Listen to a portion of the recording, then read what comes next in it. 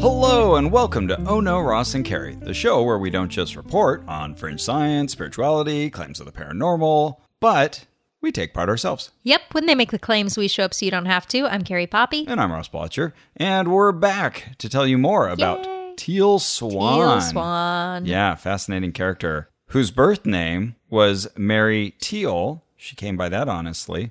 Bosworth. Oh, so she, like mine own self, took her middle name and made it her first name. First name. I made mine my surname, but yeah. We both said, this is a good middle name. I'm going to give it more prominence. Fair. Teal is a very cool name. I'm a little jealous. It's pretty cool. I feel like It's a Teal color. Swan's a little over the top. It's a good color. She did actually marry a gentleman with the last name Swan. Yep, so can't hold it against her. She married another guy with the last name, was it Scott? Yeah, because she went by Teal Scott for a minute. And she married another guy, and she married another guy.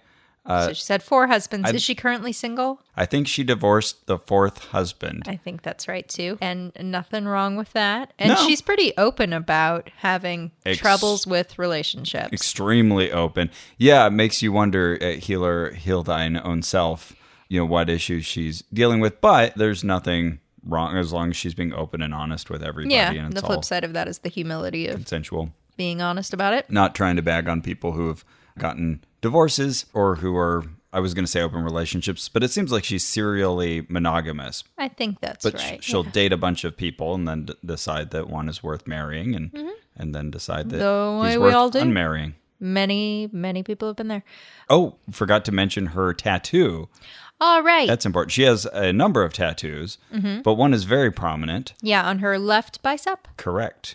And it is a circle, and inside of that circle is a triangle. Triangle. And And inside then of that inside triangle, that is... a square. right. And then okay. there's another circle directly inside of that square. They're each kind of as large as they can be inside of the other one, and then they shrink down. She loves shapes. Yeah, well, it's an alchemical symbol for quintessence, the 5th element. The heavenly bodies are made out of. Oh, okay. Because I've seen that image before. The first time I saw it, do you know what button mash is? No, I do not. Oh, you'd like Button Mash. It's an arcade with a bunch of old school video games. It's a great name for it. And Button Mash, they were selling something with that image on it. And Ooh. I remember seeing it the first time and saying, is this like an Illuminati joke? And then the guy behind the counter said, no, it's for Portal.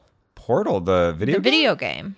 That's weird, because I played Portal and Portal 2. And you don't remember that I don't recall image? that. That's interesting. It'd be great if Teal is just a big Portal fan. Oh my goodness. Well, then she and I would have something really You'll in be common. your 5th husband.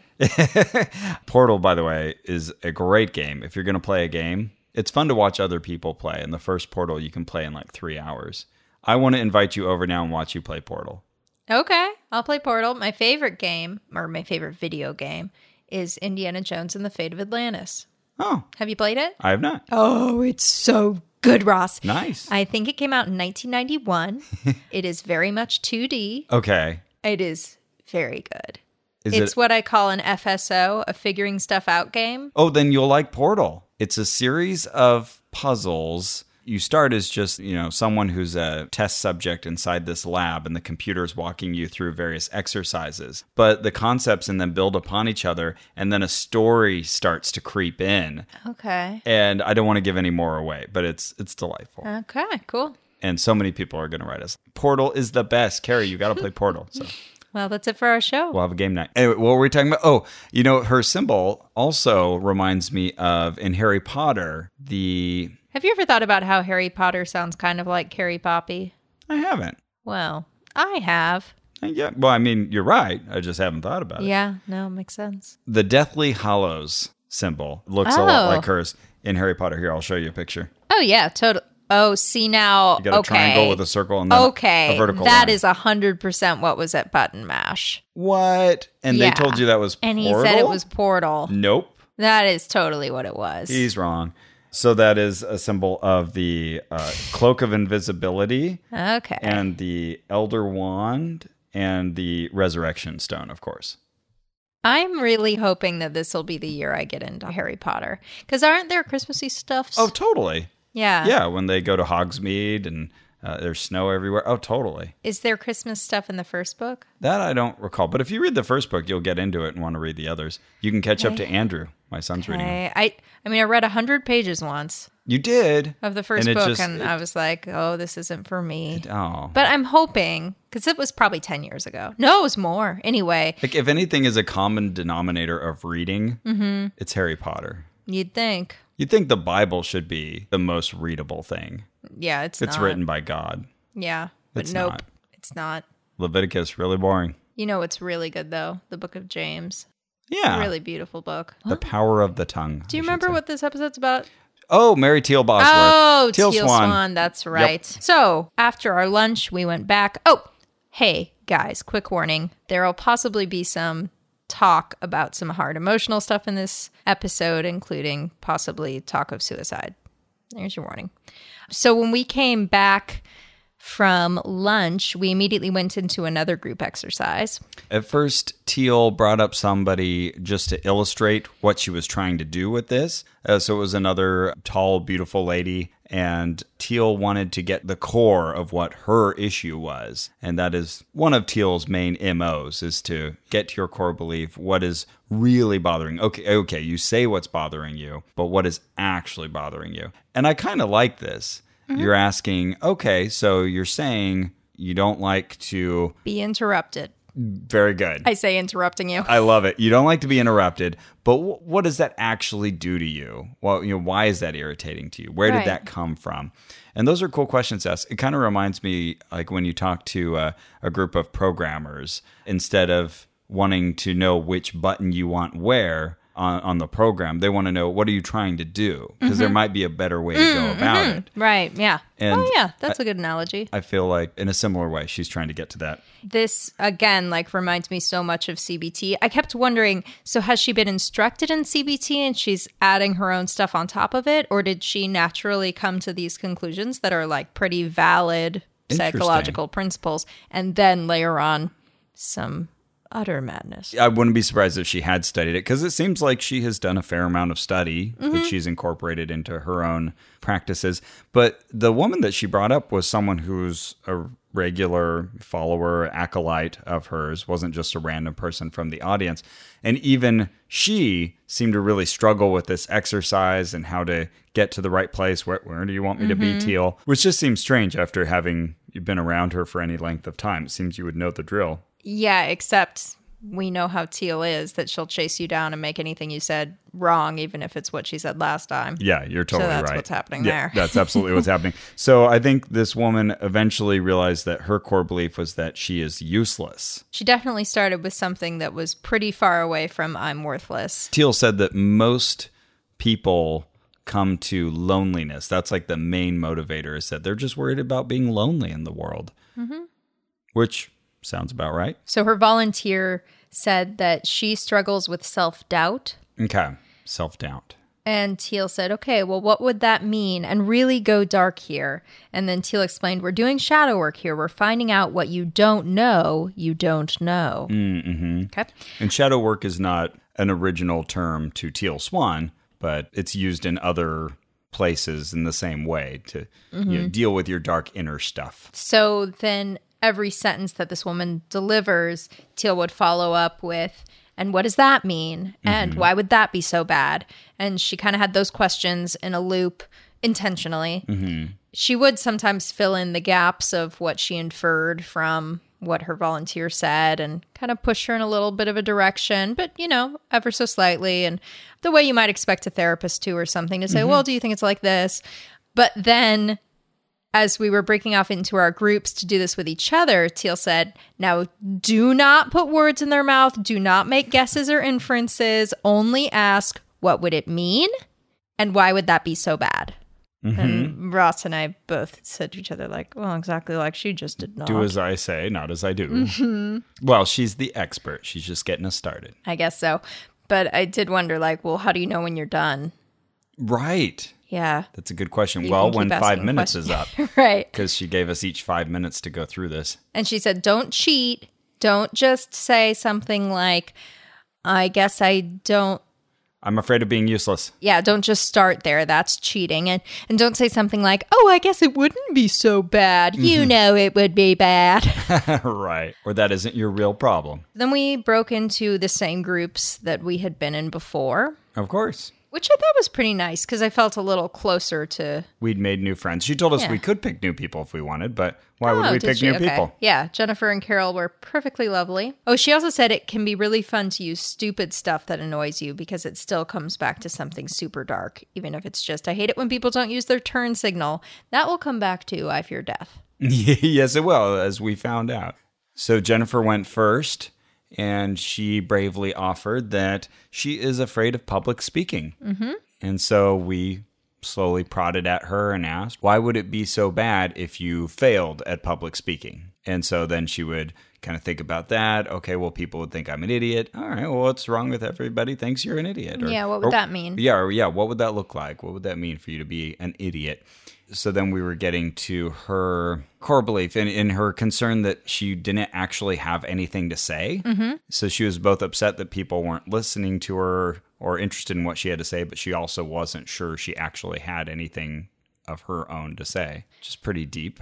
And we kind of followed both of those trains, and we would kind of go back depending on how it seemed to land with her. You know, there were certain trains we went down, and it seemed like she was answering, but you could tell she was like, this isn't it. This isn't giving me that gut sensation of like, we've landed on it. Mm-hmm. So then we kind of go back upstream and find where we branched off and go down a different road. Yeah. We eventually got to death. She was afraid of dying. Yeah, we did talk about death. And then I think we went backwards again because even then that wasn't really resonating with her as the deep problem. It seems like the real thing she was dealing with is that she's afraid of seeming ignorant. Mm-hmm. But I'm sure that wouldn't be dark enough for Teal.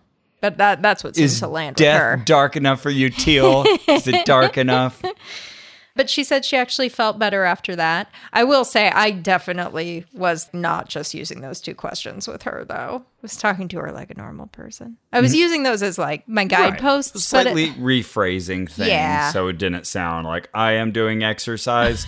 I am asking you a question I was told to ask. Well, and I remember saying to her, well, I think that sometimes it can be a sign of intelligence that you don't know a lot. Oh, yeah, we talked about Dunning-Kruger effect. If you're aware that you don't know everything, that actually is a much better place to be in than absolute certainty in your ignorance. This is a scientific thing. So Carol went next, and she said something interesting. I felt like I was talking to myself 10 years before. Oh, yeah? Yeah, she said, I just hate using schedules. I hate having to be somewhere on time. Mm-hmm. And we said, okay. And deadlines got lumped in with that. Just everybody trying to get Carol to run on their timeline. And what does that mean, or what does that look like? Something like that.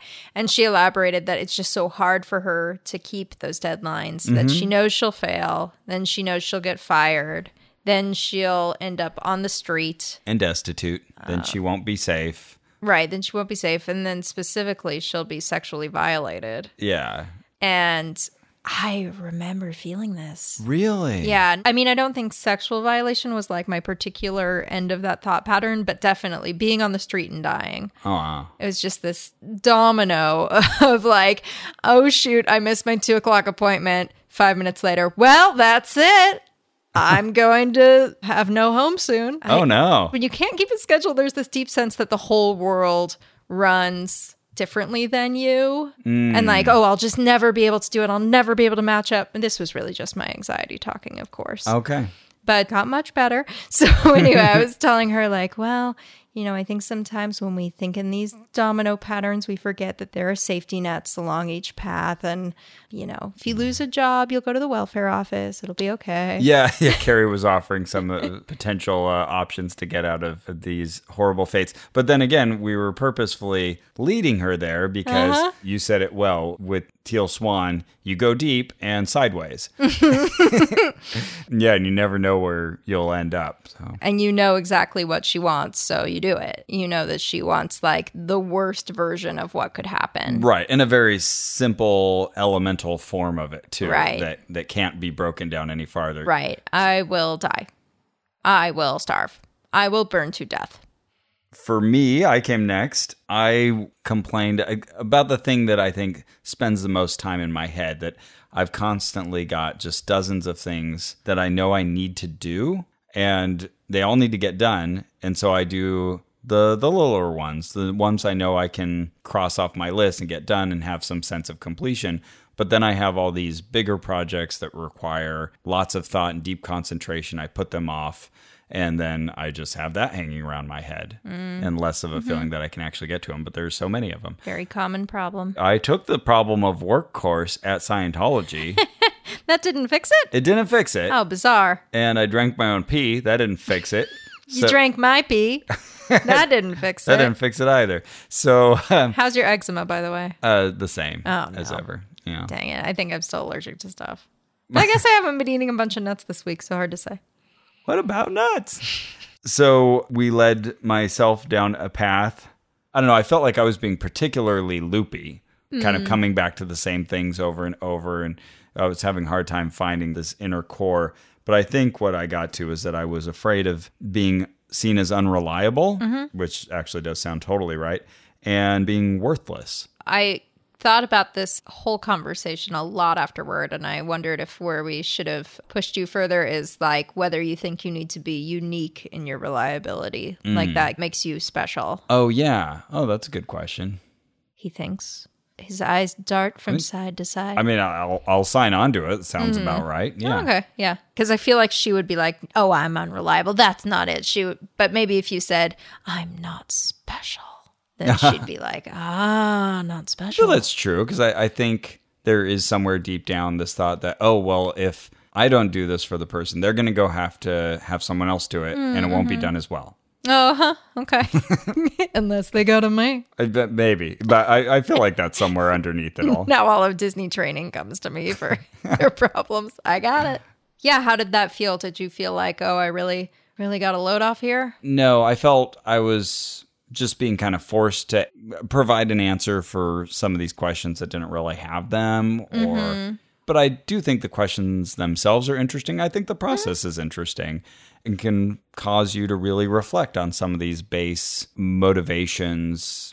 And overall, I think it's a really cool idea as long as there's no manipulation built into it. Right. Like I say, it's very similar to CBT in the just, follow an anxiety you have back to the belief that causes it and really examine, do you actually believe that? Do you think that's objectively true? And if you put someone like Teal on the other side of it, who is just going with her gut and believes her gut with such certainty, I think that's where it gets and doesn't allow you to use your gut about you. Right. Immediately counters your gut. Yeah. That's just part of her shtick. Right. Yeah. I feel like if Jennifer had just gotten to, well, I'm afraid of being ignorant, and that really sits with me as the root here. Right. I don't think Teal would have accepted that, but she would have accepted, I will die. It doesn't have to be divisible by anything else. Right. Or it's enough of a cause for exploration and something to deal with.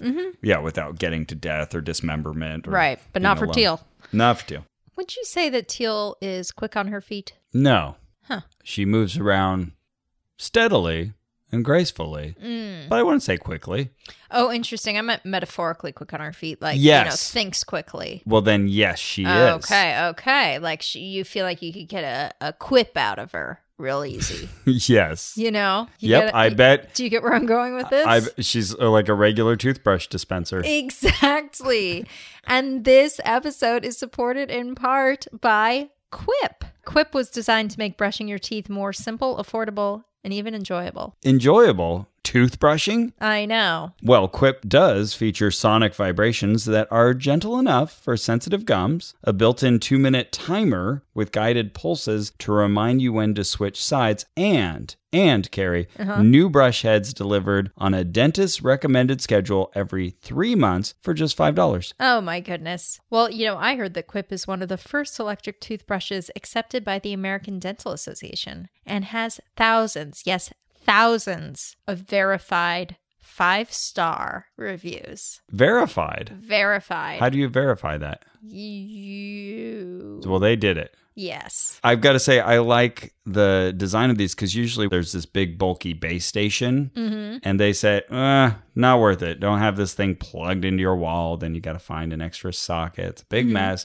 Instead, they just use a regular battery. Hey, it's all you need. Stick the battery in there and that powers the toothbrush for a very long time. Okay. You can use a rechargeable if you like the environment or whatever. I do like the environment or whatever. And Quip starts at just $25. And if you go to getquip.com/oh no right now, you get your first refill pack for free with your Quip electric toothbrush. And you can pick colors. There's options. You can get a nice, like, sort of rose gold. Yeah, to match color. your iPhone, if that's the kind of phone you have. Or your Mickey Or you can Mouse get ears. Or you can get a very nice teal color Ooh, appropriate. if you're feeling a little teal swanish. Yeah, very tealy. So once again, you can get your first refill pack for free at getquip.com/oh no. And back to the show. So then it was my turn, and I don't know why I couldn't think of anything at first. You had 15 minutes. I know I should have been, but I wasn't thinking about myself. That's good. Well, hey. So I said, okay, well, one thing I definitely think about a lot is my dog eventually dying. You know, she's 11 and it's going to happen someday. And that really weighs on my mind. Yeah. Yeah. So we talked through what that meant. And that's not fun either, having to talk someone from that into something different. Let's find out why you're so upset about your dog dying. Why would that be so bad? Do we really need for to your loved one to die? Come on. And what would that look like, you without your dog? Yeah. You know, now it occurs to me, we had to talk through the Toomey death story in Scientology. Yeah. Now Teal Swan Many times. makes us talk through the imagined Ella death story. Well, they're asking you, Carrie, what is the most horrifying thing? Dog death. Yeah, that's it. Obviously. We've figured that one out. Yeah. So, yeah, we got you to a point where you were talking about how it was upsetting that other people might say, oh, well, I mean, that's very sad, but it's a dog. Right. It's not a human. Right. It's not your boyfriend. Yeah. And this is kind of what I mean about going down and sideways is like, that's definitely true. And that will be a very hard part about it. But that was also me digging, you know, going like, okay, what else? Well, the primary thing is Ella will be dead. Right. You know, okay, what else? Because you want more. Then when I was thinking about that, I felt like, oh, yeah, you know, when I was a kid, I really felt like an outsider. This would make me feel more like an outsider. Yeah. And I definitely used to harbor the belief that other people's views of me were objective. And no matter what I thought about myself, that wasn't true because I can't see myself from the outside. So everyone else's judgment of me is real. Right. So I really have to pay attention to it. And if it's negative, then that's a real problem. Right, right. To go teal here for a second and create an analogy, if you're digging down and following these branches, it's like digging down at the base of a tree and you follow a root. And that root branches out and gets smaller and smaller. And eventually you end up at one root. But there's still many other roots. Oh, wow. See? So you've identified one and you're claiming it is the explanation. But it's just one of many roots. Yeah. No, I think that's a better job than Teal did. This also speaks to what we've said before about Teal, where if you've come to a conclusion yourself, then it's not good enough. Because I've identified that feature of my past very clearly over the last few years. Like, oh, I have always taken other people's opinions as the objective and mine as the subjective about myself. And been, you know, I've been working on that, trying to rectify that. And I feel like I'm past that thought now. But if I just said that to her, of course, that's not going to be good enough. No. It needs to be this fresh wounds that Teal has just dug up. And this brings to bear a question that we've run into a lot of times, which is, when are you ever healed? Like, when can you ever say, oh, yeah, well, I'm good now, supposedly after you've gone through your process? I have the answer to this. Oh, good. From Teal, I hope. Yes. So I was just Carrie's reading flipping through her copy of the completion process. Or the completion process. Who was it who said completion? Oh, God. Did someone? Oh, no, it was in the IAC, completism. Oh, that's right. instead of completism. Okay, so this is a book called The Completion Process that I got at her seminar. I've only read the beginning of it, but I was just reading it tonight. So she says on page 7, since it's an ongoing process, please don't confuse completion with finished. Each time you reach a new level of enlightenment, there's always more expansion on the horizon. There is no such thing as an enlightened retirement. The great beauty of our lives is that we are never truly in a finished state. Isn't that nice? Because also, and I'm sure this is just a side effect, that keeps you reliant on her. Yes. Part of me wants to sign on to that and say, yeah, we're always improving. It's asymptotic. You can keep getting closer and closer to that line of perfection, but you'll never fully reach it. Sure. But on the other hand, it just looks like a way to sustain this process. Right. Like you said, keep you in thrall to her. There should be an end of what any particular treatment can offer you. Right. Or at least it should get you to a threshold, a point at which you can just focus on the rest of your life and go back to living. Yeah. And not fixating and focusing on this. Right. And can there ever be anyone who can walk into Teal Swan's presence and just be okay with their lives and where they're at and what they're doing? It all reminds me of Scientology and how when L. Ron Hubbard... Find your ruin. Yeah, but also when he invented auditing, first he trotted out this woman and said, this is the first clear. And of course, then there were like no more pure clears after that. Right. So you're probably wondering, okay, so I got to the root of my belief. What the heck do I do with this information? Because now we're all just sad. Yeah, your fear that no one likes you. Right. So you watch the How to Change a Belief video. Yeah, not then and there, but she told us that was our homework assignment. Don't worry, that gives you some very clear steps to change your belief. We watched it a couple days ago together. It was from 2012, so it was an earlier incarnation of Teal Swan. And it was interesting because I noted far less confidence on her part. She looked like she was reading off of a script and uncomfortable and not sure quite how to start the next more sentence. Stilted. Yeah, she's definitely changed. And now I would call her the most confident person I have ever seen. Wow. I'm asking myself if that's the case for me. I feel like her picture should be in the dictionary next to confidence. Wow. Well, I'm having trouble thinking of the right competitor, so at least she's up there for me. She's I'm up going to there have to for think sure. about it. Okay. So here are the steps to changing your belief, Ross. 1, decide you want to change your belief. Okay. 2, replace your old explanation for a new explanation. Replace it for a new... Okay. Interesting preposition Syntax. So the idea here was you probably build up a bunch of evidence for your old belief. Like I might say, well, the kids at my summer camp bullied me, so I'm unlikable. Okay. But you replace that with a new explanation for that evidence. Okay, well, they were kids. They were looking for, in my case, the chubbiest kid around and saying, oh, that's an easy target. You know, there's a much cleaner explanation for that behavior. And she calls that being the angel's advocate instead of the devil's advocate. Yeah. So that's step 2. Then we go to step 6. I don't know what happened there. Yeah, we watched the video a few times and we kept rewinding like, where's 3 through 5? Now, she made an analogy about a table being super glued to the ground. I think you misunderstood that part. I think it was that the table leg was super glued to the tabletop. Oh, no, there was an illustration on the video with super glue at the bottom. At the bottom? Yeah. Oh, all right. Okay, well, then I really don't get it either. I mean, even the way I interpreted it made only slightly more sense. It was a bad analogy. It didn't, It really was. Was not necessary. But she skipped a lot of numbers. Also, there were 4 legs on the table, but 3 of them were labeled. And I was like, what's the 4th one? Go follow through with this analogy you've committed to. It's probably named Smith. I don't know what that means. I once knew a table with a wooden leg named Smith. Oh, what was the name of his other leg? Okay, so step 6, look for evidence of your new belief. So if my belief is no, people like me, I might say. So we're missing all the steps in between. But Yep, okay. who knows? Look for evidence of your new belief. All Right. So, That's okay, good. yeah, lots of people like me. I like myself. You know, I'm looking at the exceptions instead of the overwhelming number of people I meet who are very kind to me and give me positive feedback about myself. Yeah. And then step 7, use affirmations correctly, not incorrectly. So then she gave us a lot of examples about how to use them incorrectly. Like if you think that you're dumb and you say, I am smart, it's going to seem insincere. She probably explained how to do it right, but I mostly got the wrong way.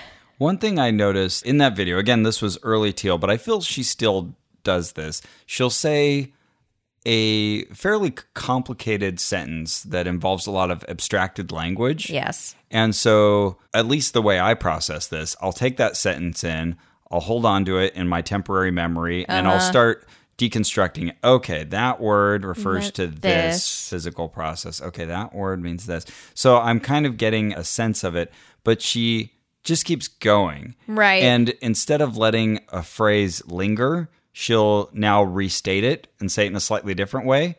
So then you're kind of... or just change subjects. And so then you're trying to listen to the next thing she said, but you're still sort of trying to make sense of the first one. Wait, did that actually make sense? She said the better it gets, the better it gets. Yeah. And then you finally tune back in and she's like, and that's why orcas are endangered. And you're like, what? Oh no. In my mind, that all gets jumbled very quickly. And then I just sit there wondering, what is she saying? Some of it really is word salad. And every now and sometimes not. I mean, sometimes you're like, oh, I get it. I get why people are here. This woman is like very able to sort of weave a yarn. But yeah, other times. Part of me now wants to take maybe a book of hers or something and do sort of a highlighter system where I work out the ratio of word salad to genuine insight, because it is there. I'll say this. I think she's a better writer than speaker. Oh, good. Where she has time to refine. Okay. Yeah. And she takes the time to. That's good.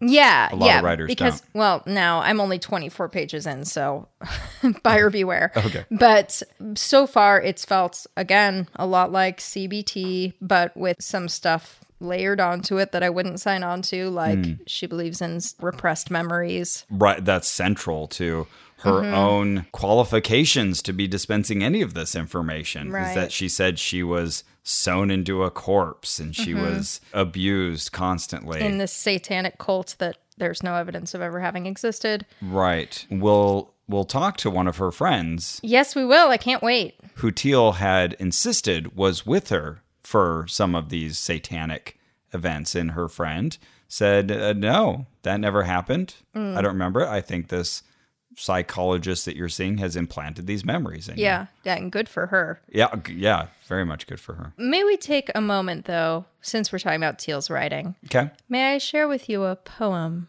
she wrote that's in the front of this book? Yes, do. I read this to Drew earlier and said, isn't this quite a lot like when I improvise a nonsense poem to you? Oh. Which, as you know, I am fond of doing. You are. Forthwith, you are at my doorstep. Uh-oh. So to be. Uh-oh. Yes, okay. Okay, so here we go.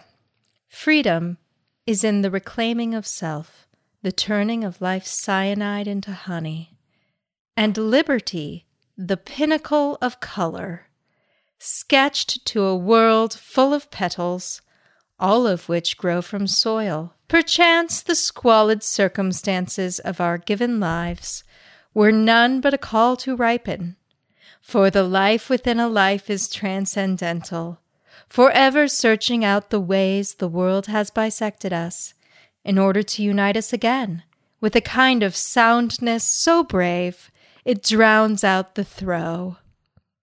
So, you can see that beauty, in its most absolute forms, is not virgin to rancor. Instead, it becomes from it. It's not virgin to rancor? See, then that's the problem. She would be talking, and I would be sitting there saying, love is not virgin to rancor? What could that possibly mean? My favorite part is liberty, the pinnacle of color. Maybe this comes down to her synesthesia thing. Yeah, what is that? What could that mean? Not what does that mean, but what could it even try to mean? And why would that be so bad? Huh. What could that mean? And why would that be so bad, Teal? I think of that with some song lyrics, where if you really look at the song, you realize, oh, it is just kind of a pastiche of words, one after the other, but it evokes a mood. Uh-huh. I feel she does that. Like, there are those words and they carry certain feelings with them. And if you blend it all together, you can get a nice warm buzz that you can kind of make yourself. Yeah, I think that's the Deepak Chopra effect. Mm-hmm. where it feels like we're almost somewhere, but if I actually thought about it, I've got a deepity. Like, I love Smashing Pumpkins songs, and Billy Corgan is a loon, but I'll often kind of look at the lyrics and realize, oh, I was sort of reading almost a story into this and thoughts, and it was really just a set of words that don't really form full sentences or thoughts, but they come together. Beck is a really good example of that. Oh, I love Beck, Because he'll make a song where he just throws out random phrases and words, and it feels like something's being said, but it's not. Yeah, but if you're a good poet, that does sort of add up to something. Right. Well, so I'm giving her at least the credit that she's choosing interesting words, and that when you hear it, you get these sensations of something that sounds like something. Definitely. The root of the root and the bud of the bud of a tree called life. That was E.E. Cummings, an actual good poet. Oh, yeah. Yeah. An actual good. So are you judging Teal Swan's poetry? She's not E.E. Cummings. No, she... I've met E.E. Cummings, sir, and you are no E.E. Cummings. I lit up like, you did? And then I thought, that doesn't seem possible. I think Teal is a decent nonfiction writer and not such a good poet. Okay. So next we get another guest who comes up to meet her on stage. Yes, we do. So we'll call him guest 5. He has a maroon aura. Yeah, he immediately said, I just want to get, your feeling about me and like, what's my aura like? Oh, this guy. Oh, no. I didn't write down a physical description of him. Do you remember what he looked like? He was an Asian American man. Oh, okay. With long hair that was tied back in a ponytail. Oh, okay. Very friendly face. Reminded me of one of my friends. It seemed like someone you could instantly like. Oh, nice. So he said he came here without questions, but now he has some. Said, Teal, how did you decide to do your work? As if you were interviewing her or something. Yep. And that's exactly what happened. Became an Very interview. Weird. Yeah. And she went with it. I kept waiting for her to shut him down and say, so what is it you're really trying to avoid by asking these questions? Yeah, and she kind of did here and there, but I think she eventually just sort of accepted, like, well, we're talking about me. How bad can it be? And I couldn't tell whether she was just enjoying being asked about herself or she was humoring him. Yeah, maybe both. So yeah, she said, I can't do anything else. This is the work that chose me. And someone shouted, Teal for president! And people were like, woo, yeah! She can't answer without shooting off into metaphor or analogy. So she said, well, someone who's really good at painting, what are they going to do? They're going to have to paint. I kind of feel her on this. Oftentimes I'll have something I want to say, but I just see it as like a blob or a picture. It's because I don't really think in like word thoughts. So I'll get this sort of amorphous thing that I'm trying to describe, and I'll say, well, it's kind of like if there were overlapping circles, and the other person's like, this is not helpful to me. Oh, yeah. I wish we could just jump into other people's heads momentarily. Oh, huh. I think we'd learn like so much. Share screen.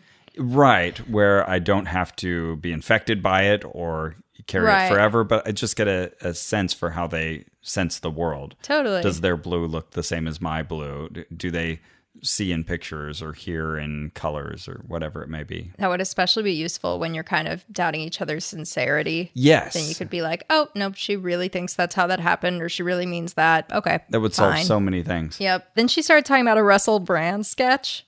She said, oh, who's that guy? Who's that guy? He's so funny. Ruggedly handsome man. Yeah, he's real handsome. He's got big old hair. Finally, someone shouts, Russell Brand. Yes, Russell Brand.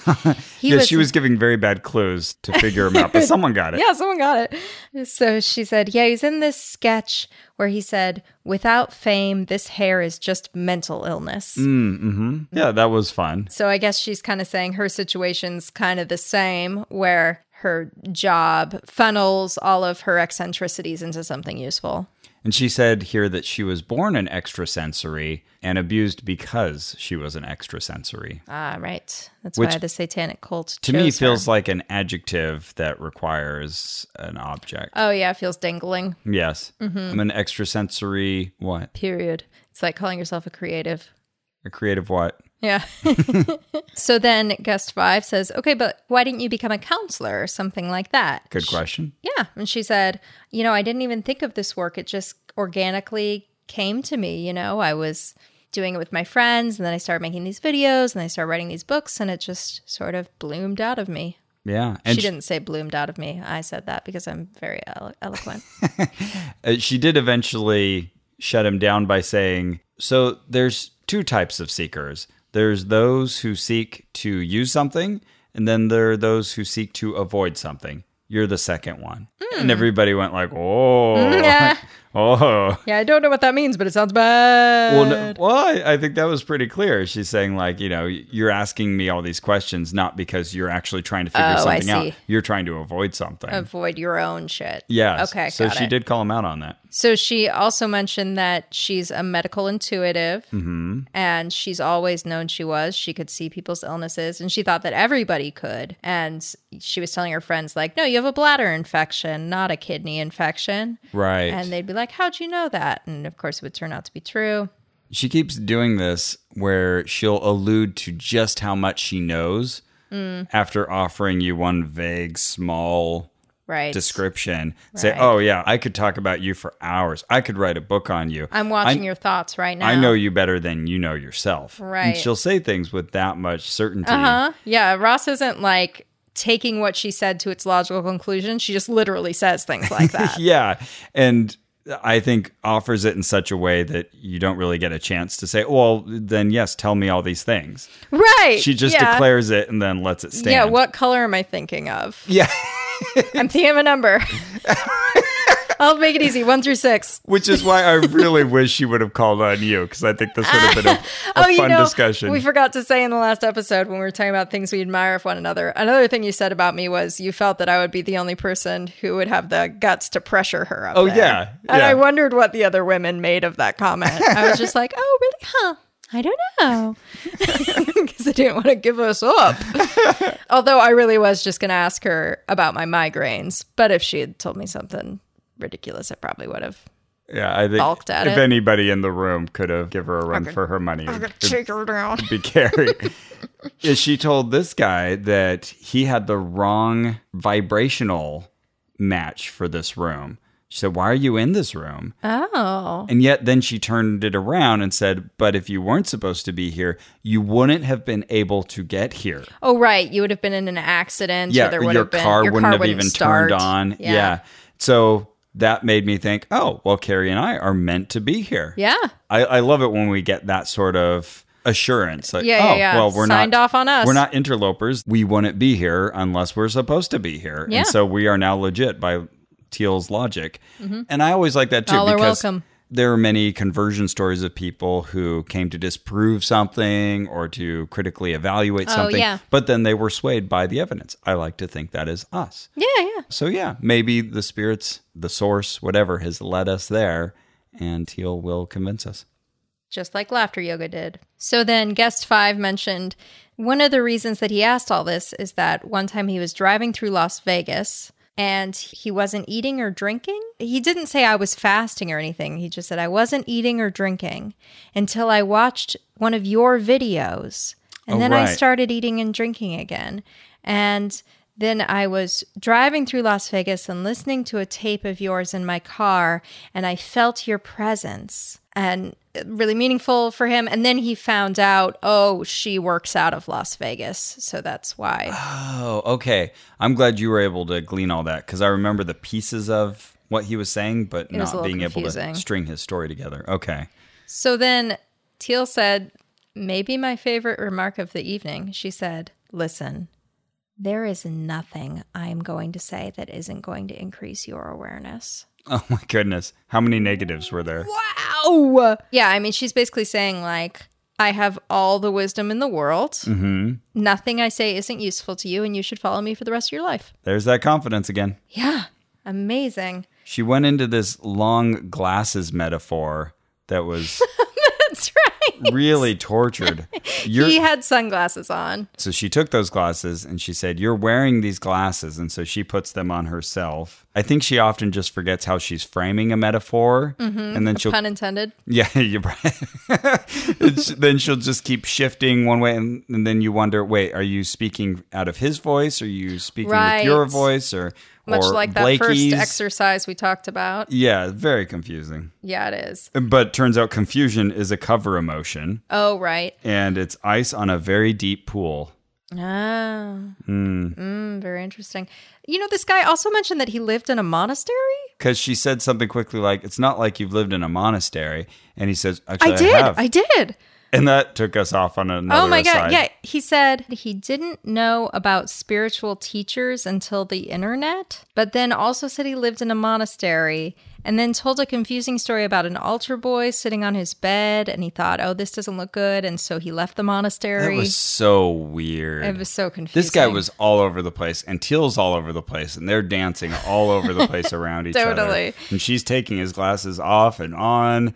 And Yeah, and the glasses were symbolic of perception or something. yeah, well, you need to take off the meaning you've assigned to things. Oh, right. That was a quote. Meaning is like a pair of sunglasses If- that you put on. Yes, I think if she had a point, that was it. And of course, he was a man of Asian descent, and so she used a reference to in Kung Fu Panda. What is the name of the master?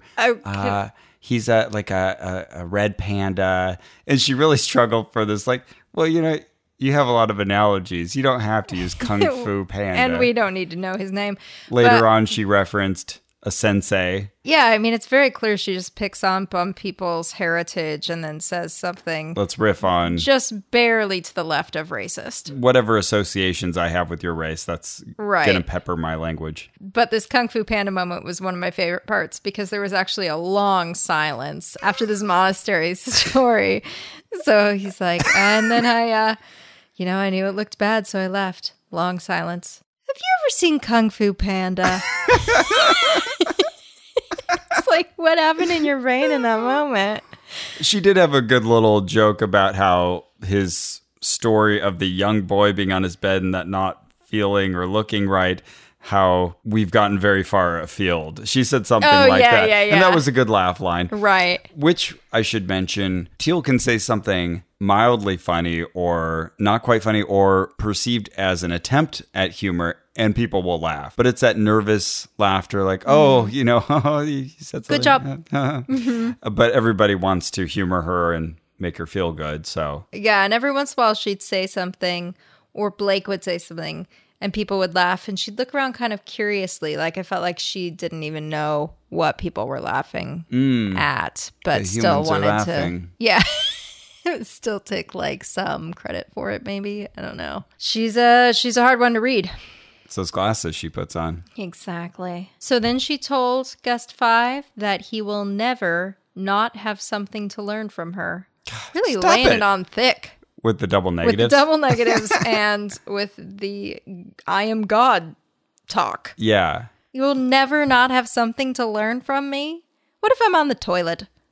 You have something for me then? I guess she does. Well, in a few minutes at least, when you're done. This was a torturous discussion. We just kept looking at each other like, when is this When will this end? stop? Even the people in front of us were like glancing at each other and like, who is this guy? You know, like looking annoyed. Yeah, because they would be talking and he would get to this point where it felt like finally he was resolved and okay, good. Now, at least we have a takeaway for him. Nope. Let's keep at this. Open it again. Oh, you're not making any sense. We need to talk this out again. It was terrible. And then she tells him that if he follows her, he will think he's gotten to the end many times and then the rug will be pulled out from under him. Well, that sounds great. Sign me up.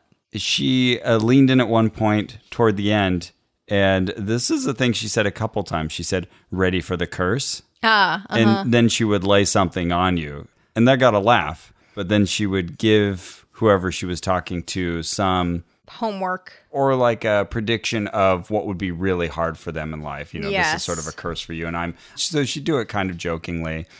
Yeah, she has a few sentence formations I've noticed. One in particular is what would you say if I told you you have a fear of intimacy? I don't know. Let's see. Go ahead and tell me. Let's find. Right.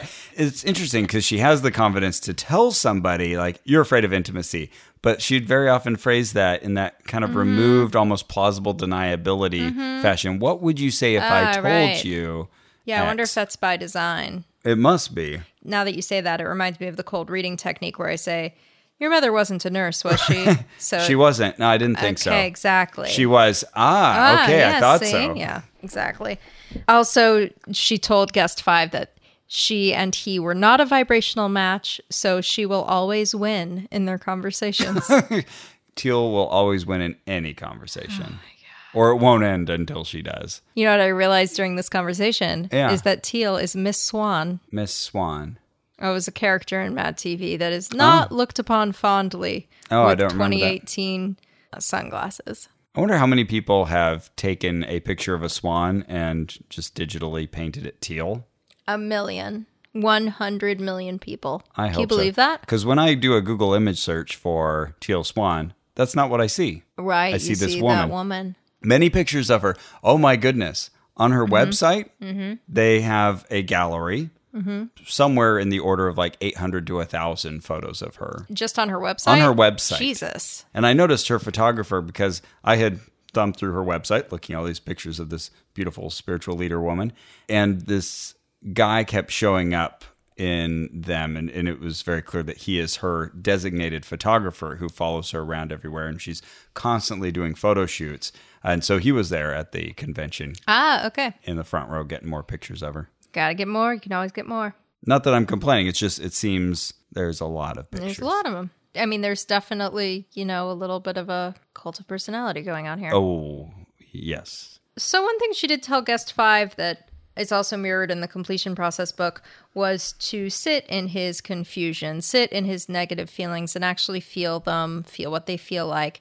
This is good advice. We usually call it distress tolerance, but she calls it somatic journey work. But it's true. If you feel sad and you tell yourself, I can't feel sad. No, that'd be bad. Feeling sad is bad. Usually that will just make it worse. And there'll be this underlying current in your life, But if you allow yourself and you say, oh, I feel sad right now. This is what sadness feels like. Yeah. Usually that will help it dissipate and good. seem tolerable. It's a process much like meditation, just acknowledging these feelings and just accepting them for what they are. And, Yeah. well, that's what I feel right now. Yeah. That's part of the human experience. yeah, that's good advice. Not even the human experience, the mammal experience. Hey-o. And probably other animals.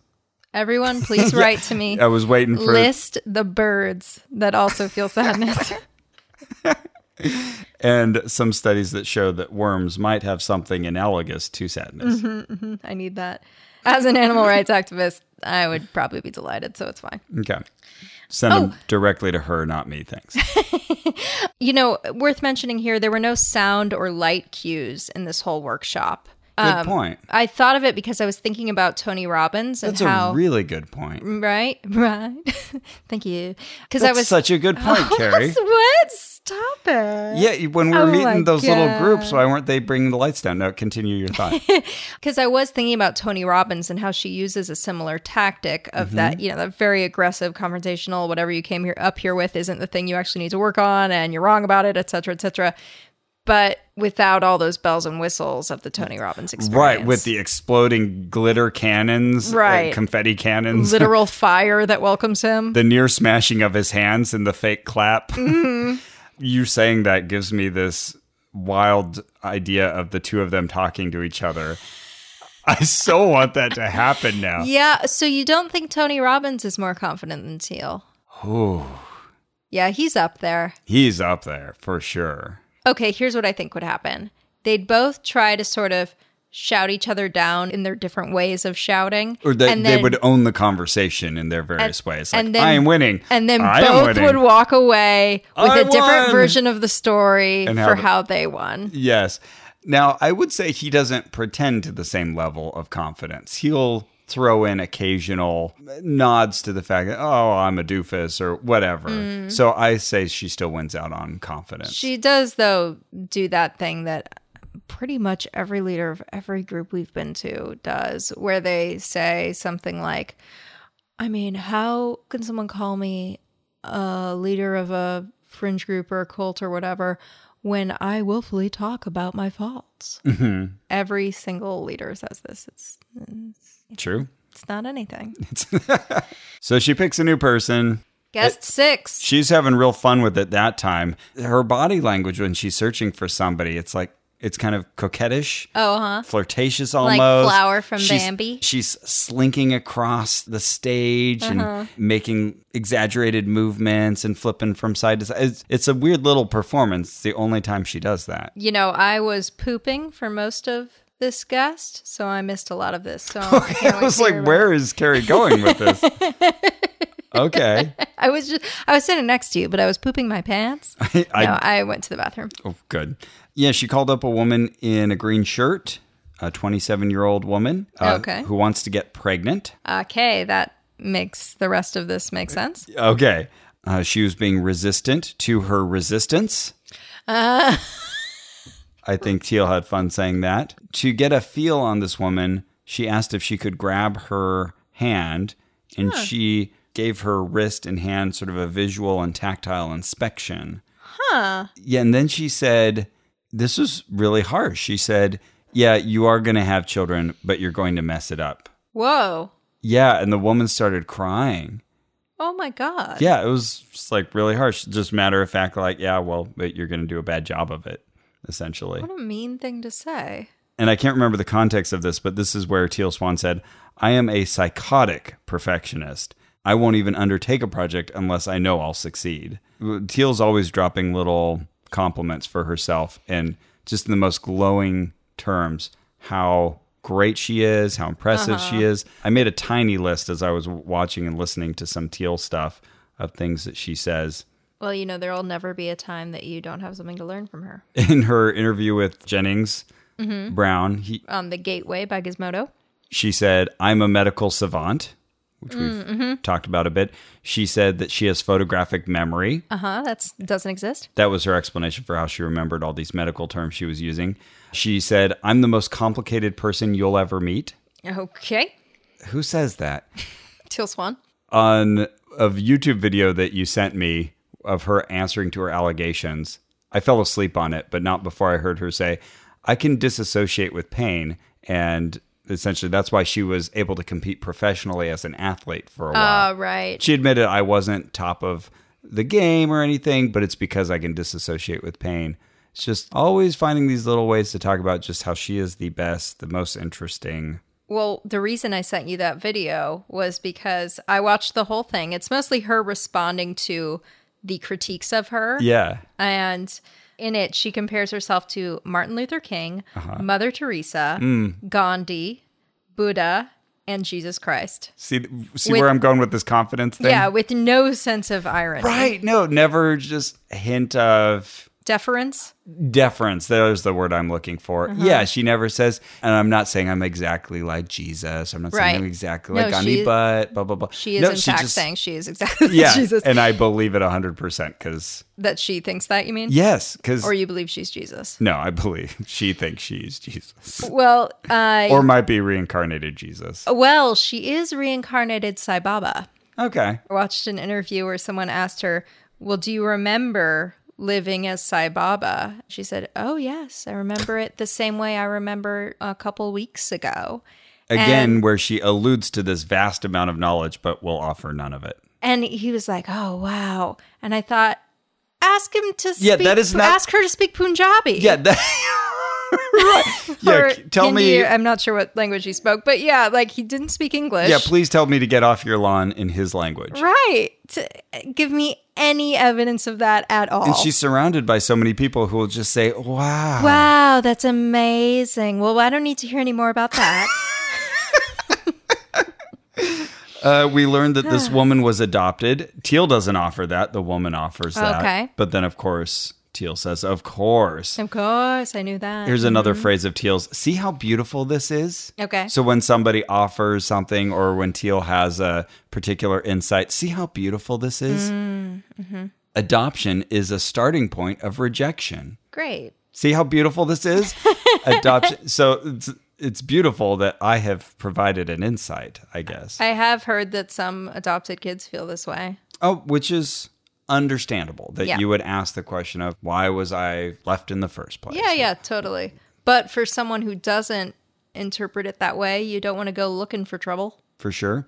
But this gave Teal something to sink her teeth into. Teal had people in the audience who had completed the completion process stand up, or at least had become certified in the process. And there were maybe a couple dozen.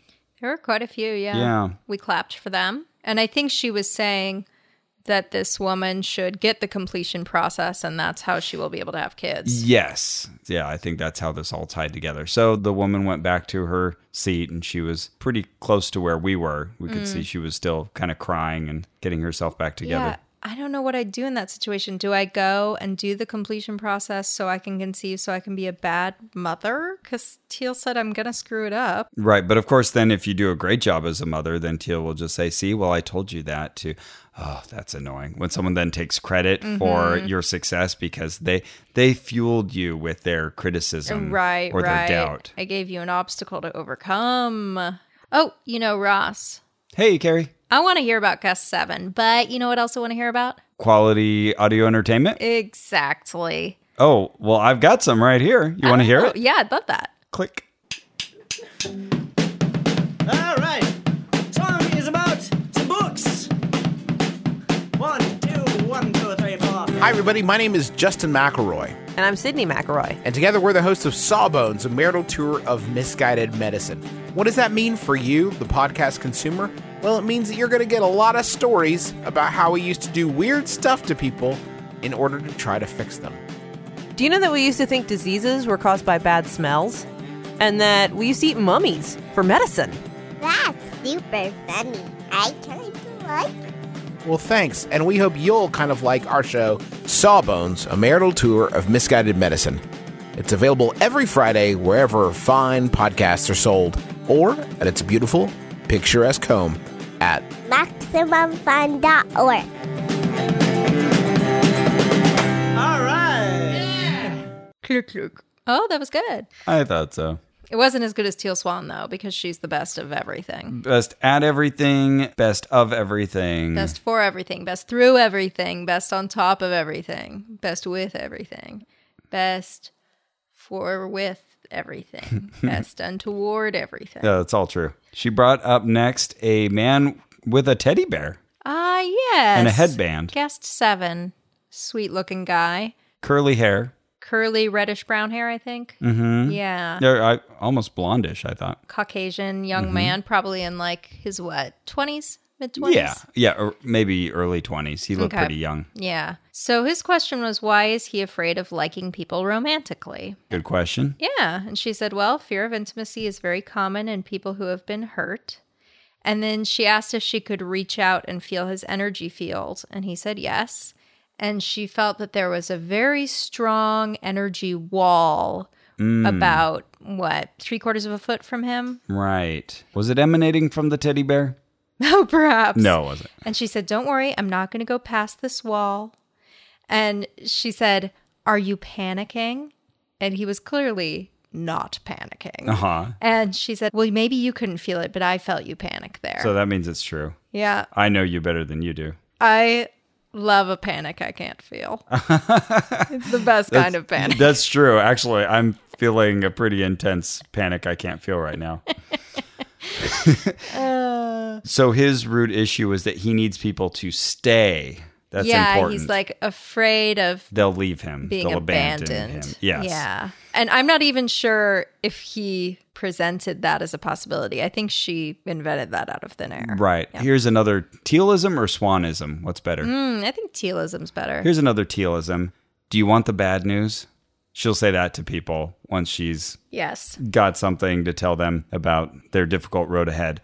So the bad news was spiritual growth isn't comfortable. All right. I think we all knew that. What a big bad news. She recommends, I can't remember if it was to him or just to the audience. Somehow it comes up, The Liver and Gallbladder Miracle Cleanse by Andreas Moritz. Oh, right. She said Yeah. that a few times. Right, thankfully, because I was trying to look it up. Yeah. But yeah, this sounds like something we need to add to our list of things to try. Oh, wonderful. A miracle cleanse. Do I have to drink your pee? Let's see. What if it said on there, Ross's pee?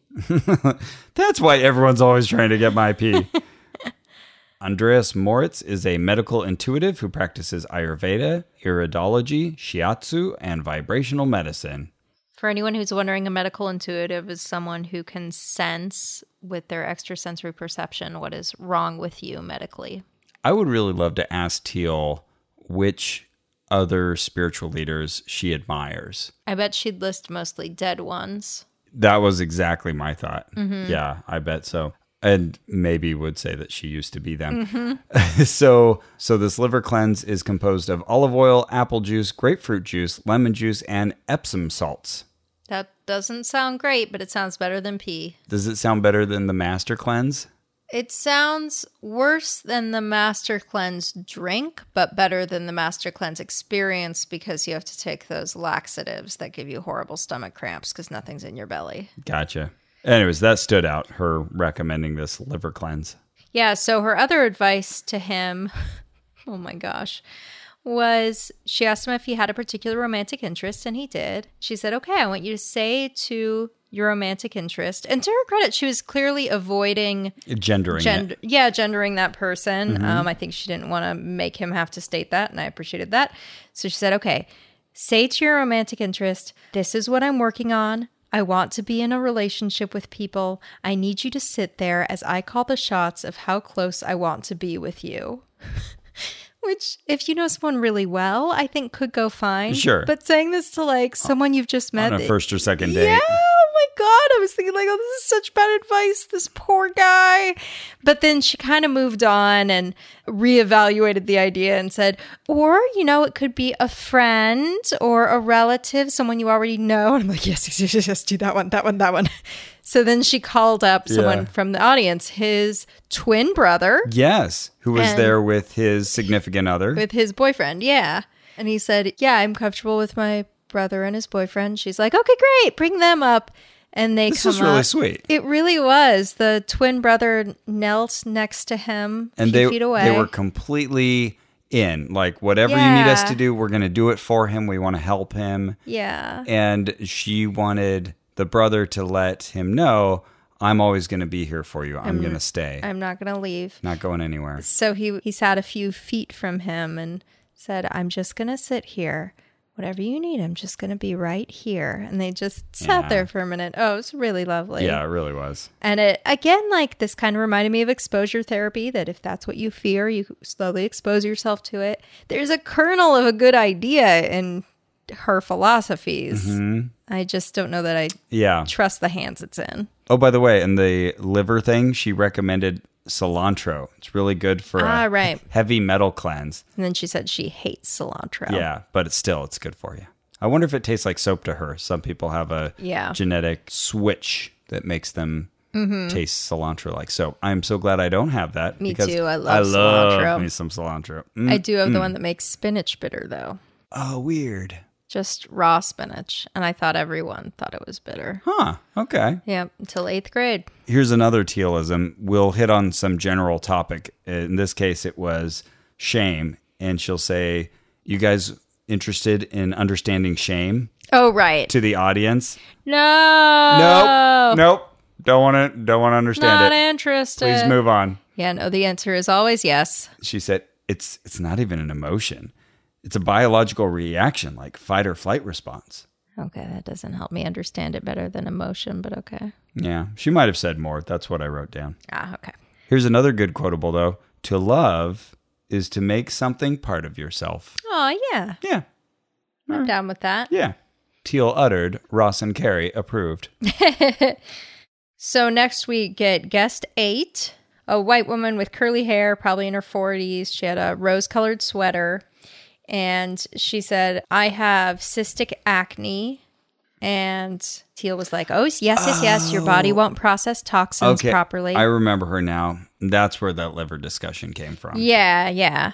So she said that Ritalin had shut down her liver while she was on it. I don't know if that happens or not. I mean, it's certainly a strong medicine, but haven't heard of that before. I like that she kind of stood up to Teal because Teal would give her grief for being on these medicines. She said, I was a kid. I had no choice in the matter. She also had a very nervous presence. Mm-hmm. Oh, yeah, and very nervous body language, too. Yeah, really kind of shaky, repeated things a lot. So, yeah, she needs to find the root of her shame through process. And she should ask herself, when she feels shame, what am I rejecting? That was Okay. the advice she went away with. All right. Now go back to your seat. Yeah. So next we had this 57-year-old man who had been married for 19 years. We're going to call him Aaron. I think at some point he shared that he was Greek. Yeah, you had to fill me in on this because I came back from a bathroom break and Oh, okay. they were pretty hot and heavy into it. Oh, man. Yeah, this one got deep. So he's wearing jeans and a gray sweatshirt, and he said that he felt that his wife hadn't been, he said, caring for him emotionally or sexually. So he started going out to get what he called touch for pay. So it sounds like he went to a sex worker. Then he ended up confessing to his wife, and his plan was, okay, we're just going to get a divorce. I'm sure this will end things. But in the process of confessing, he was shocked at how well she reacted and, you know, how loving she was and her forgiveness. And it really reminded him of why he married her and why he loves her so much. Right. And now what do I do? And then he was saying, well, and now we're doing great and she's taking care of me, doing all the things a wife should. He kept having these various ways of saying she's having sex with me again. So Teal said, oh, well, is she here? And he said, yes. And she said, well, come on up. So the wife who had been taping this comes up and sits next to him. Yeah, interesting. Yeah. And when she gets up there, I mean, you can see this is raw pain, you know? Mm-hmm. She always kind of knew she had met the sex worker at some point, and she Oh, wow. had intuited kind of what was going on. Okay. And she seemed more mad at the sex worker than at her husband. Huh. She Okay. said, like, well, she should have known he's a married man with 2 kids.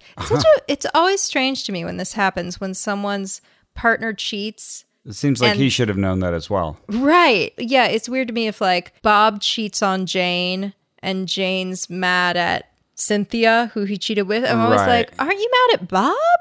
Right. Like you can be mad at both, but Sure. but you certainly shouldn't be lopsidedly mad at just what's her name? That hussy, Cynthia? Yeah, Cynthia. Yeah. We're gonna get letters from women named Cynthia. I was cheated on once, and I had no anger at the woman. Mm-hmm. I was mad at the old bad boyfriend. Well, hey, we're not always rational. Yeah, it's true. He mentioned that though they've been together for 19 years, for 6 years, they were not sharing the same bed even. Wow. Yeah. He kept peppering in little details like this.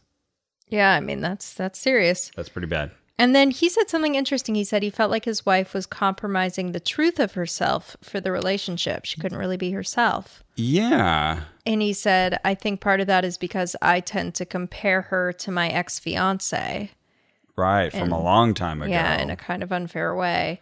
This is probably Teal's best moment where I was like, okay, good job, Teal. So he said, and I'm committed to her. And he gestures to his wife, and Teal said, well, she doesn't believe that. And you could see that in her eyes, you know, that like she doesn't know that yet. And she said, you know, you have to re-earn her trust. She's right not to trust you right now, you know, and you're going to have to work for that. And that was his work. And I was like, okay, that was a logical bit of homework. And said without any weird metaphors. Right. I was confused as they were talking. What is the real problem here? Because you've said we've worked through a lot of issues. We know we're not in a perfect state yet, but we love each other now. Both of them were very willing to say that, and we're working on it. So it just seemed like they were in a pretty healthy place already. But then we kept going back to sort of dig up the past. And I feel like the whole explanation of that weird dynamic is that Teal positions herself as this sort of all-knowing being who can see into your body and read your thoughts. So if you buy that, then you just want to get near her so whatever comes to mind, she can tell you. And you might not have a particular question. yeah. But she's on the other side of this, probably, and this is me speculating, probably not seeing your thoughts. And so she needs a question to go off of. Right. Yeah. I think that explains that weirdness that came up with a few guests. But she also gave good advice saying that it's never going to be perfect. That pain is always going to be there. Mm-hmm. And you just have to make it part of your relationship if you're going to stay together. Yeah. And yeah, Fair good enough. advice. Fair enough. Teal was done at this point. Yeah, everybody gets a huggy. So Blake came out to give some announcements. Blakey. Yes. He said that Teal has a new book coming out soon about loneliness. The Anatomy of Loneliness. And then Teal said, you know, every crime comes down to loneliness. I don't know if that's true. I don't know if that's true either. I'm sure it's all true, though. I just see her leading people through this process of hers and getting them to say that. And also, I think it reflects probably her worst fear. That's so often the case with these groups is like, oh, well, you've taken your own issues for little the neuroses founder. and decided everybody has them. All of you get to work through my issues. Right. We're going to do it together. And then she encouraged us to help her get on the bestseller list by, buying her book. Oh, and then she said, I'm going to ruin the bestseller list for you. This is how they do it. As soon as a book comes out, an author just gets all their friends to buy their book, and they buy copies of their book. And that's how we can't do that. We can't outbuy them. So we need you to help us. I'm sure that is one way to inflate your status. But hey, if you buy the book in advance, you can send your receipt to gifts@tealswan.com and you'll get a free audiobook of... I think it's the book I got, The Completion Process. There you go. And that's gifts with a T, not gifts. Like, I don't know why I'm clarifying this. Not And like a dancing bear. Not like the graphic interchange format. No. Right. Okay, good. She also mentioned that there is going to be a curveball retreat in Utah in December. That's her favorite event. Yeah, and the state where she was raised. And then Blake made a joke about how he's just starting to listen to Teal right now, 15 years in. And there was a couple little jokes back and forth about how she's very demanding. She's never satisfied. And she left us with one final metaphor. Yeah, she had a little closing statement. Your passion is the wave. Your resistance is the anchor. Pull the anchor up. All right, it's one of her better metaphors. Yeah, I kind of liked that one. She also told us that we've all been lied to. You don't have to work hard for spiritual enlightenment. Oh, we were told earlier that spiritual growth isn't comfortable. But now she's saying what? But you don't have to work hard. It's not comfortable, but you don't have to work hard. It's easy, but not comfortable. All right. All right. All right. All right.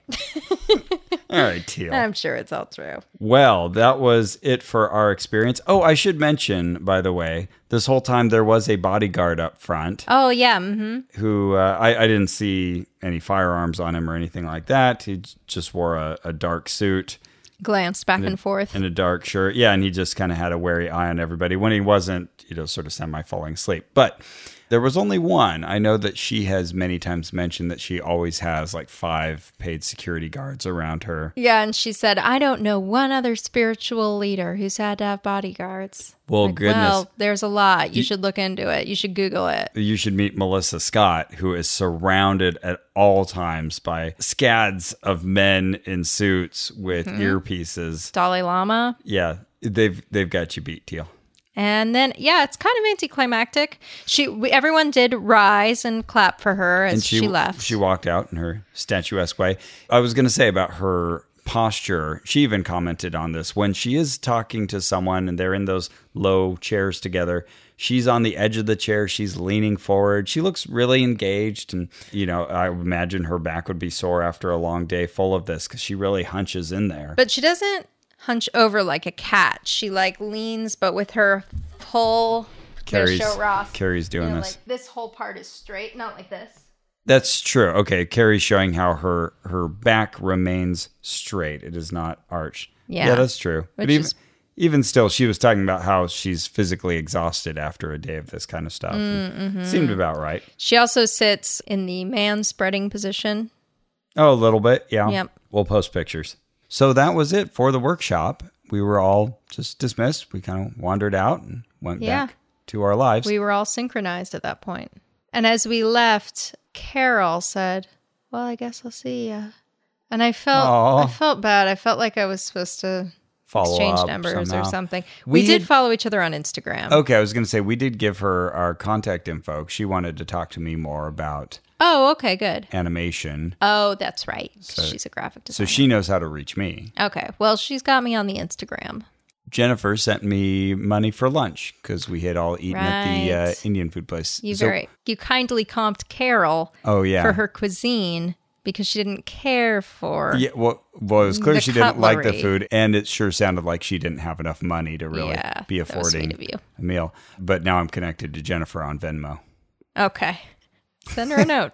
I her won't. hi. I won't.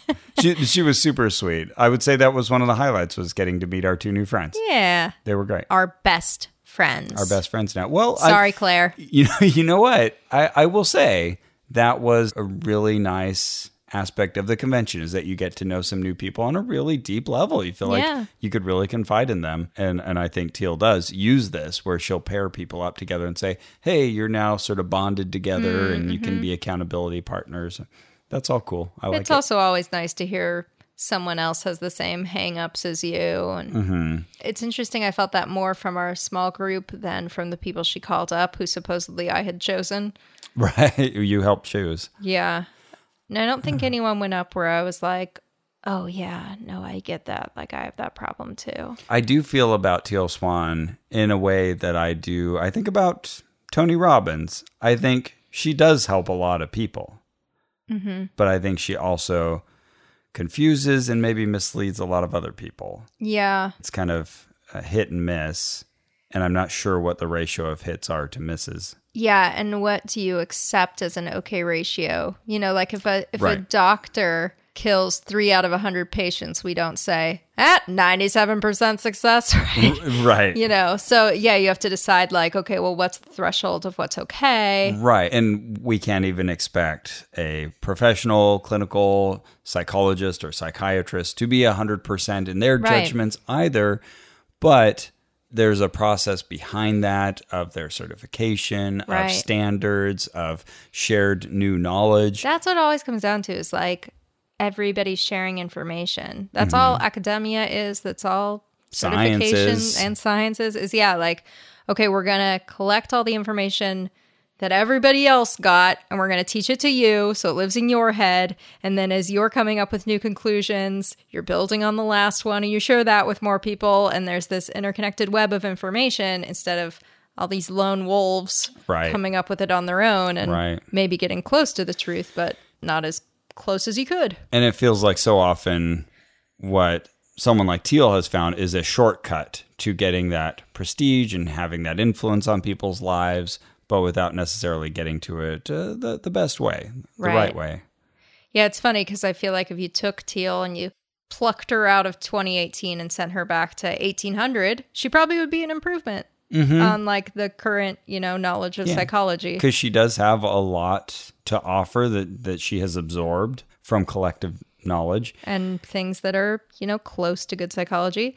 But compared to what we've got now, Well, we're going to have a couple awesome guests on. We're going to talk more about Teal and maybe about a few aspects that we haven't delved into. For one, the question of whether what she's running is a cult or not. right. I think that's something you can debate about. And also, one thing we haven't mentioned here, though we gave you the little warning up top, is that she does court people who have suicidal thoughts in her videos and in her keywords that she uses. She to talks a get lot views. about that subject and doesn't Yeah. shy from it at all. Right. And her point of view is basically that people have the right to end their lives. Death isn't nearly as bad as we act like it is. She'll say things like suicide is a Reset button. reset button. Yeah.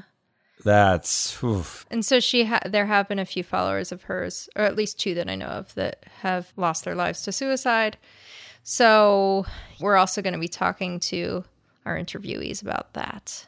And in the meantime, you might want to check out The Gateway by Gizmodo. I think it'll be very relevant. Great podcast series. Very, very good. Who knows who will be on? I just couldn't say. Well, that's it for our show. Our theme music is by Brian Keith Dalton. This episode was edited by Victor Figueroa. Our administrative manager is Ian Kramer. You can support us by going to MaximumFun.org/donate, DONATE. Help send us to more Teal Swan seminars That would be a mighty nice thing of you to do. or other seminars. We would greatly appreciate it. You can also support us by telling your friends about us, by trapping them in your car and driving nope. them somewhere and playing the... Okay, maybe they agree to get in your car. Okay, better. Or you could give us a positive review on iTunes or Spotify. Nope. Sure. Or You could try. Travel Guide. Why not? Hey, speaking of, we're Kelly Blue Book approved, Ross. Oh my goodness. Yes, that's right. Finally, we have been trying for so long to get that Kelly Blue Book approval. Somebody sent us this video. Oh, you know what? It was my friend Eric Deerdorf. It's a review of some sort like of... a Hyundai Elantra or something. And there's just this moment where they're demonstrating that you can plug in and listen to stuff on your iPhone, and you see on the person's screen for half a second that they're listening to Oh No, Ross and Carrie. It's so great. That made our days. I think his name was Micah, maybe? Anyway, if you're listening, hi, Kelly Blue Book guy. You have great resale value. Exactly.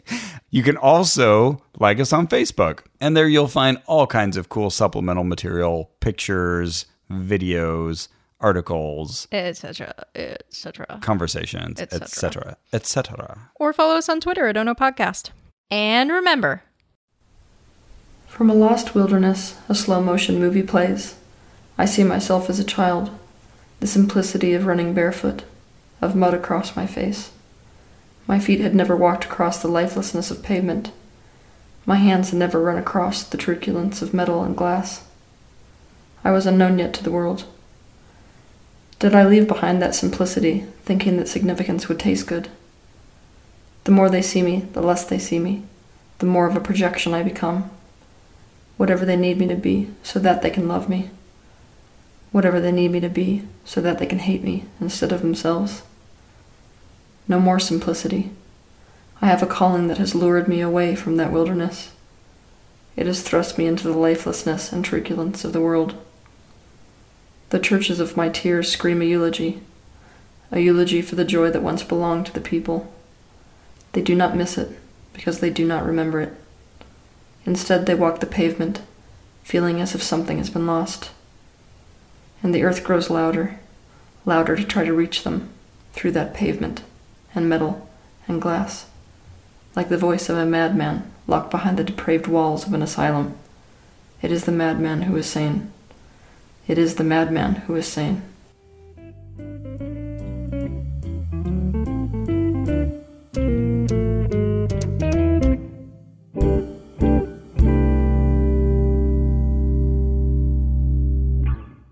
The secret is out. I, Open Mike Eagle, officially had a wrestling match. And on the next Tyson Fights, I'm talking all about it. From the rap battles that got us started. Open Mike, you ain't ready. Oh, really? You cold like some spaghetti. And to how I hurt myself in ways I didn't know I could. That day and the day before, I got so many texts from people who really care about me who were like, please don't break your neck. The only place you can get the full story is on the newest episode of Tights and Fights. Find it on MaximumFun.org or wherever you get podcasts. MaximumFun.org. Comedy and culture. Artist owned. Listener supported.